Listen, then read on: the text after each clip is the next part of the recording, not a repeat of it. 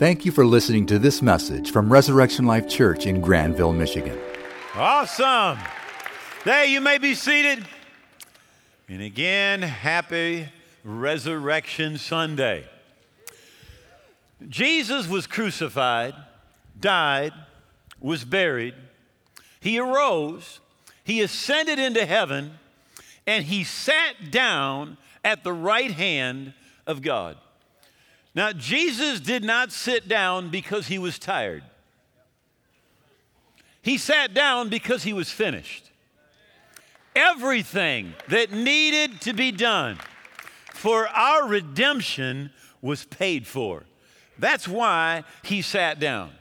Now, Christianity has its foundation in two supernatural events. The first being the incarnation, Jesus being born in Bethlehem. The second is the resurrection of Jesus. It is either the single greatest fact in history or it is the greatest deception in history. And I believe, and I know you believe, that he arose, and it is the single greatest fact in human history.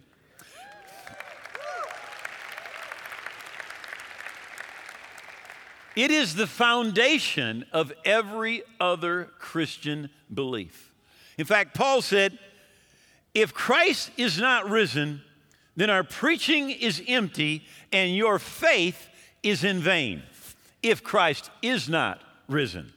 The early church, every time they preached the resurrection. I just wrote down a few of the spots. For example, Acts 2, Acts 3, Acts 4, Acts 7, Acts 10, Acts 17. When they opened their mouth, the thing that they talked about was the resurrection of Jesus.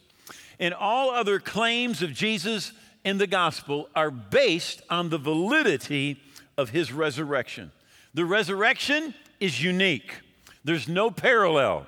The resurrection of Jesus stands alone in human history. Now, the reason for the resurrection, the reason for the cross, why did God do all of this anyway? And literally, you have to go back to the beginning. God created the heavens, the earth.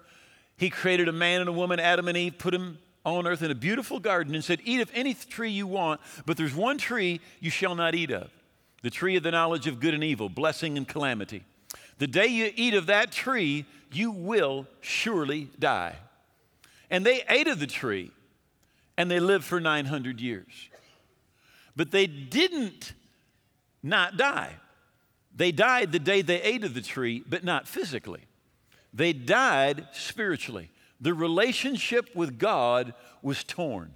They became different on the inside. Beforehand, God came and walked with them every day. They had fellowship together. But once they had eaten of the tree, they went and they hid themselves, and they were afraid of God. In fact, there's a lot of people that are like that today, don't want to have anything to do with God.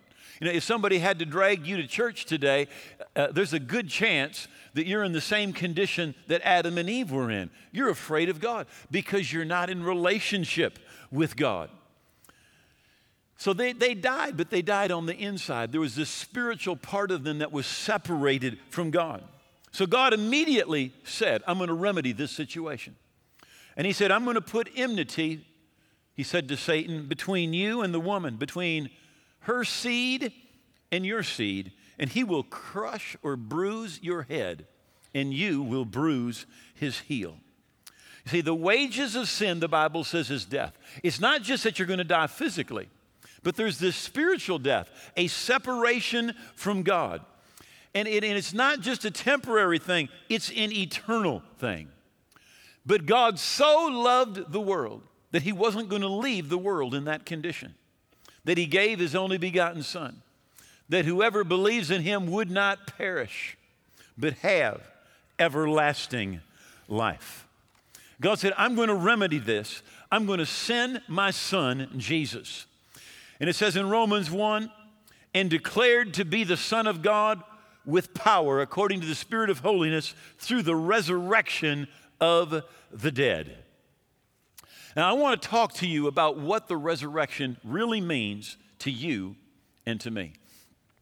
First of all, in Romans, the 4th chapter, it says, who was delivered up because of our offenses. Now, I've heard people say that it's Pilate's fault that Jesus went to the cross. Blame the Romans. I've heard people say it's the Jewish people's fault. Blame the Jews. But the truth is, it's your fault. He was delivered up because of our offenses, yours and mine. And here's a fact. If you had been the only person on planet Earth, Jesus would have went to the cross for you. He loved you that much. It was your sin, your offenses that put Jesus on the cross. But then it goes on and it says he was raised because of or when we were justified. To be justified means to be made just as if I'd never done it. How many of you have something in your life you wish you could just make disappear? Something you did someplace, something you said. How many? Well, literally, that is what Jesus did. He justified you. In God's eyes, he made you just as if you had never done it. Now, the Apostle Paul explains it like this in Romans chapter 1. He's speaking of the gospel. Now, by the way, the gospel is the good news about what Jesus did for you. He said the gospel, it's the power which emanates from God. It saves all men who believe in it. It reveals God's way of making men as righteous as himself. It is a process which from beginning to end is entirely by faith. You know, most people want to get right with God, and they want to do things. They want to do something. But that's why the Bible says that no one has ever been made right with God by being a good person. Nobody. Never have been. You won't be the first. I won't be the first. But this says that God has a way of making men as righteous as himself. Think about that. As righteous as God. And how did he do it? Well, it's explained in 2 Corinthians 5. It says, for God took the sinless Christ and poured into him our sin. And then in exchange, he poured God's goodness or God's righteousness into us. Now, that was a bad deal for God. He took your sin and put that into Jesus and said, Jesus, die on the cross and pay for that sin. But he took his righteousness and poured that into you. Now, if you ever understand this, it will absolutely change your life. The days, the low days and the high days. The days, oh, God loves me. The days where God's mad at me. God loves me. God's got his wife out. He's about to hit me. God's not going to answer my prayers. God's going to answer my prayers. The days of this up and down Christian life are over when you understand that God took all of your sin and poured it into Jesus and took all of his righteousness and poured it into you. I want you to think about this. As a Christian, God has made you righteous. Now, I know some Christians don't want to say that, but the Bible says that. And how many of you know if the Bible says that, that's what you're supposed to say? He made you righteous. So righteous that if you were to die right now, you would only have to spend 10,000 years burning and pay for your sin. That's not right, is it? To be absent from the body is to be. So with the righteousness you have right now, you could live in God's presence forever and ever. You're not going to die and go and burn for a while and suffer and pay for some sin that you committed because Jesus sat down. And he sat down because it was finished. Everything was paid for. Everything was paid for. He didn't miss anything. The Bible tells us in James chapter 5 that the earnest, heartfelt, continued prayer of a righteous man makes tremendous power available, dynamic in its working. You know, when you understand you're right with God, your faith literally just explodes when you understand that. You see, what the devil does is he tries to come and condemn you. He tells you God's mad at you. God's upset at you. God's not going to bless you. God's not going to use you. God's not going to answer your prayers because you did this, because you did that. But when you understand that God took all of your sin and put it into Jesus and took all of his goodness and righteousness and put it into you, it absolutely changes who you are. Second thing about Jesus' death, because of his death, burial, and resurrection, death no longer has permanent dominion. 1 Thessalonians 4, verse 13, for I don't want you to be ignorant, brethren, concerning those who have fallen asleep or those who have died, lest you sorrow as others who have no hope. For if we believe that Jesus died and rose again, how many believe that? Even so, God will bring with him those who sleep or who have died in Jesus. It's saying that Jesus' resurrection is proof of much, much more. That there's going to be a resurrection of the righteous and the unrighteous. In fact, in Matthew 27, it says that when Jesus arose from the dead, that many of the saints who had been buried around Jerusalem came out of their graves and were seen walking in the streets in Jerusalem. Now, I want you to imagine you go to the mall and your Uncle Harry, who died 20 years ago, walks up and says, hi. That's what happened. That's what happened. And the reason it happened is God wanted us to understand that what happened to Jesus was not just a one-time event. One thing, one person, one time. He wanted us to understand that he conquered death. And everything he did, he didn't do it for himself. He did it for you and me. He did it as our representative, right? He wants us to understand death is not the end. In fact, I want you to grab this. Death is not the end for any of us. All right? Now, first of all, the Bible says that God is a spirit. God's a spirit. Now, the Bible says in Hebrews chapter 1 that angels are spirits. It says he makes his angels spirits. And it says about you in 1 Thessalonians 5, verse 23, may the very God of peace sanctify you completely. May your whole spirit, soul, and body be preserved blameless to the coming of the Lord Jesus. You're a trichotomy. You are three parts, spirit, soul, and body. Right? Now, I'm going to say it like this. Your body is not the real you. If we cut your arm off, how many of you know you're not any less you? Your mind is not the real you. You were just as much you before you learned calculus as afterwards. New knowledge doesn't change who you are. The real you is a spirit, just like God's a spirit. Now, you're not God, you never will be. Don't even get that, don't even go there, okay? But you're the same type of a being. God's a spirit, angels are spirits. And by the way, do angels retire when they're 350,000 years old? No. You say, why? Because angels never die. And as a person, your physical body will die someday. But the real you that lives on the inside will never die. After the stars fall from the sky like ripe autumn leaves, you will live on someplace forever. Now, I remember as a Christian, just when I first got saved, I had an idea for God. Anybody here ever want to help God out? I had an idea, and I thought, God, you are so lucky to have me. I have got an idea for you, all right? And understand this, that God's never had an idea. You understand that? Because he's all-knowing, so he can't ever have an idea. But I thought I could help him with an idea.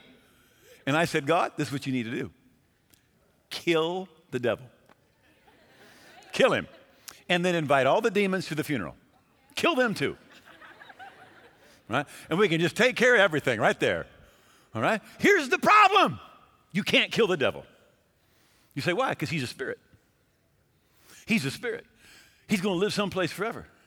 In fact, that's why the Bible says in Revelation 20 in verse 10 that he's thrown into the lake of fire where he's tormented day and night forever and ever. Why? Because he's a spirit. And you are a spirit. And that is why, listen, Jesus said, what would it profit you if you gained the whole world, but you lost your soul? You see, because he's saying you're more valuable. This world as we know it, it's going to pass away. It's going to be gone. But you are going to live on forever and ever and ever. And God values you. He loves you. And I'm going to just say this. There's nothing that you could ever do that would make God love you less. And nothing you can ever do that'll make him love you more. Because he is love. He is love. He valued you so much that he sent Jesus to die for you.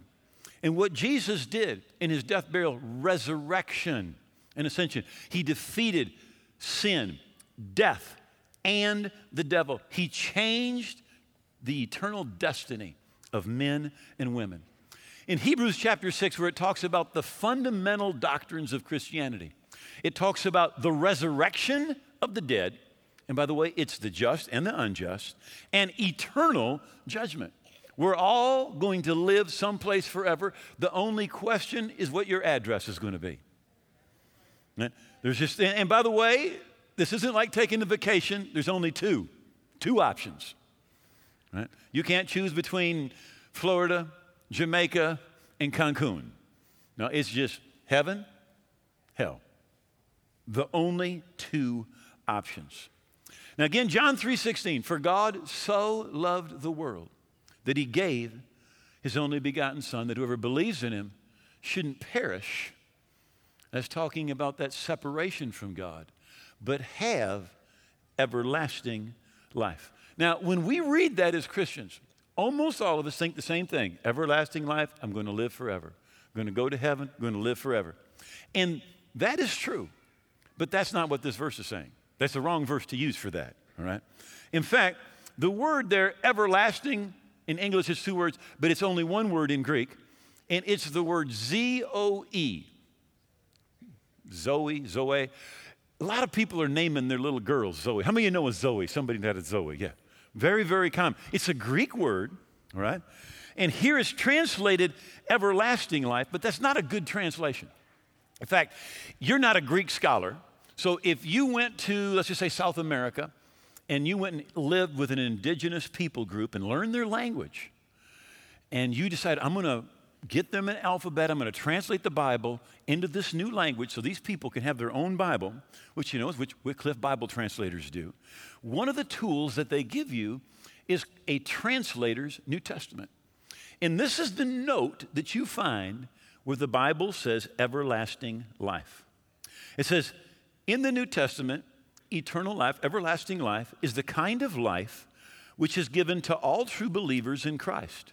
The word eternal draws attention to the quality of the life and not the duration in a temporal sense. Now look at me, this is what this says. It says, when it says eternal life, it's not talking about how long the life lasts, it's talking about where it comes from. It's talking about its quality. It comes from the eternal one. It comes from God, and it's the God kind of life, right? Now, when do you receive it? The moment you receive Jesus. It's talking about the quality of the life and not the duration in a temporal sense. This eternal life can be experienced by believers even while subject to temporal conditions of earthly life. How many of you are going through some temporal conditions? Some stuff. Right? It says even when you're going through stuff, it says you can have this eternal life, this Zoe working down on the inside of you. It says translators should be careful to avoid expressions which mean no more than a timeless continuation of life after death. E.W. Vine, in his expository dictionary of New Testament words, says it's used in the New Testament as life as a principle. Life in the absolute sense, life as God has life. That's what you receive when you receive Jesus. And literally, it makes you a different person on the inside. That's why I want to talk about the last thing that the resurrection means to you and me. It means that you lose your past. 2 Corinthians chapter 5, verse 17. Now this is one of my life verses.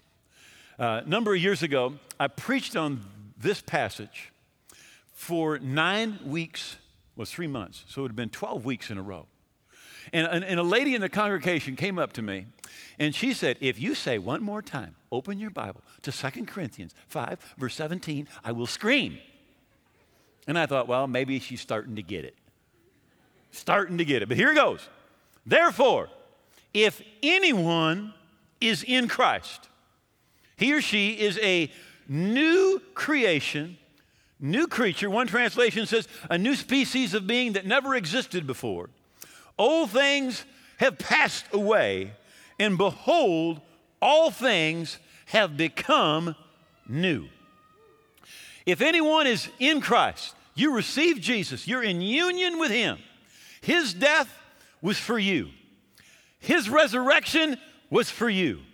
His ascension was for you. The Bible says you're seated together with him in heavenly places. If anyone is in union with Christ, you believe what he did was for you. And by doing that, literally his death becomes your death, your payment for sin. Then you're a new creation. Now, I was brought up in church, but I hated church. Right? I hated church. I hated the pastor. I hated all the sermons. I hated all the people that went there. Right? I didn't like it when they read the Bible. I didn't like it when they sang songs. You know, we would come home from church on Sunday night, and it just shows that how old I am, but in the living room, you never went in the living room, right? That was just for company, right? And Sundays, all right?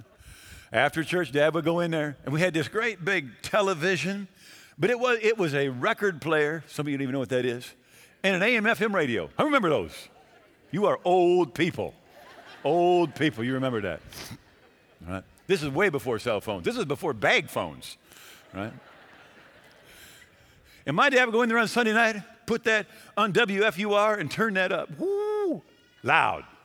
He was in World War II. He couldn't hear very well, right? And I remember going in the bedroom.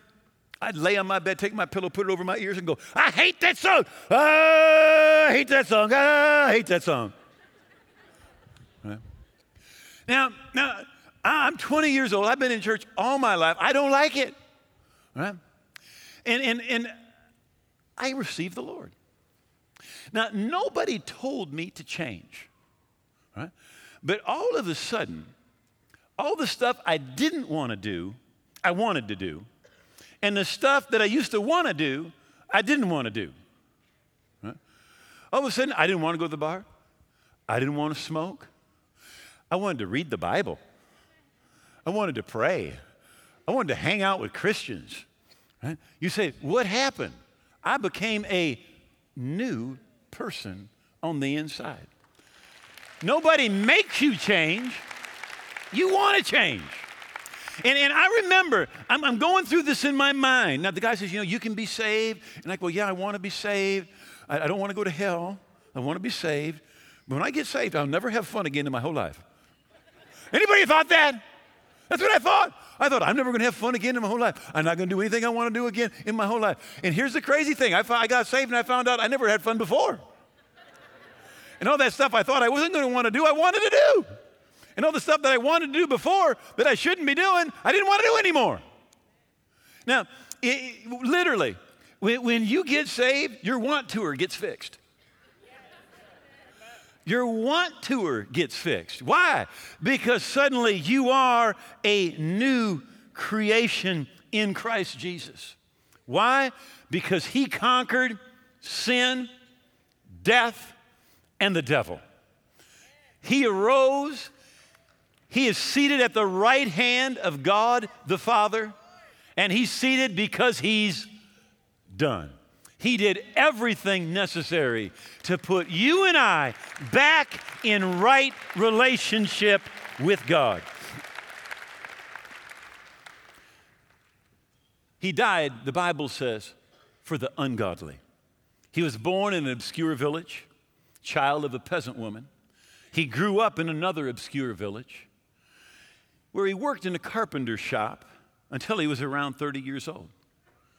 At about 33, public opinion turned against him. He never wrote a book. He never held a public office. He never went to college, never went to a big city. He never traveled more than 200 miles from the place that he was born. He did none of the things that we usually associate with greatness. He had no credentials besides himself. And he was only 33 when he was betrayed with a kiss. His friends ran away. One friend denied him 3 times. He was turned over to his enemies. He went through a mock trial and was nailed to a cross between 2 thieves. While dying, the executioners gambled for his clothing, the only property that he had on earth. When he was dead, he was laid in a borrowed tomb through the pity of a friend. 20 centuries have come and gone. Today, Jesus is the central figure in the human race, the leader of mankind's progress. All the armies that have ever marched, all the navies that have ever sailed, all the parliaments that ever sat, all the kings who ever reigned put together have not affected the life of mankind on earth as powerfully as that one solitary life. Because he didn't just die. He defeated sin, death, and the devil, and he rose, and he said it this way, I am he who was dead, but behold, I am alive forevermore, and I have the keys of death and of Hades. He's coming again to judge the living and the dead. Would you bow your heads for just a moment? It's Easter Sunday, and Jesus is triumphant. He is victorious over death, sin, and the devil. You see, this last week, a friend betrayed him with a kiss. This past week, a friend denied knowing him 3 times. This past week, they condemned him in the mockery of a trial. This past week, they spit in his face. This past week, he was whipped. This past week, they put a crown of thorns on his head. And they mocked him and called him all sorts of names. This past week, he carried his own cross. And this past week, they nailed him to that cross because of your and my offenses. This past week, they killed him. But you see, it's Easter Sunday, and he did not stay in the grave. He is victorious. It's Easter Sunday, and he is alive. They thought they'd killed him, and that was the end. But it's Easter Sunday. He arose. It's Easter Sunday, and he paid the whole price.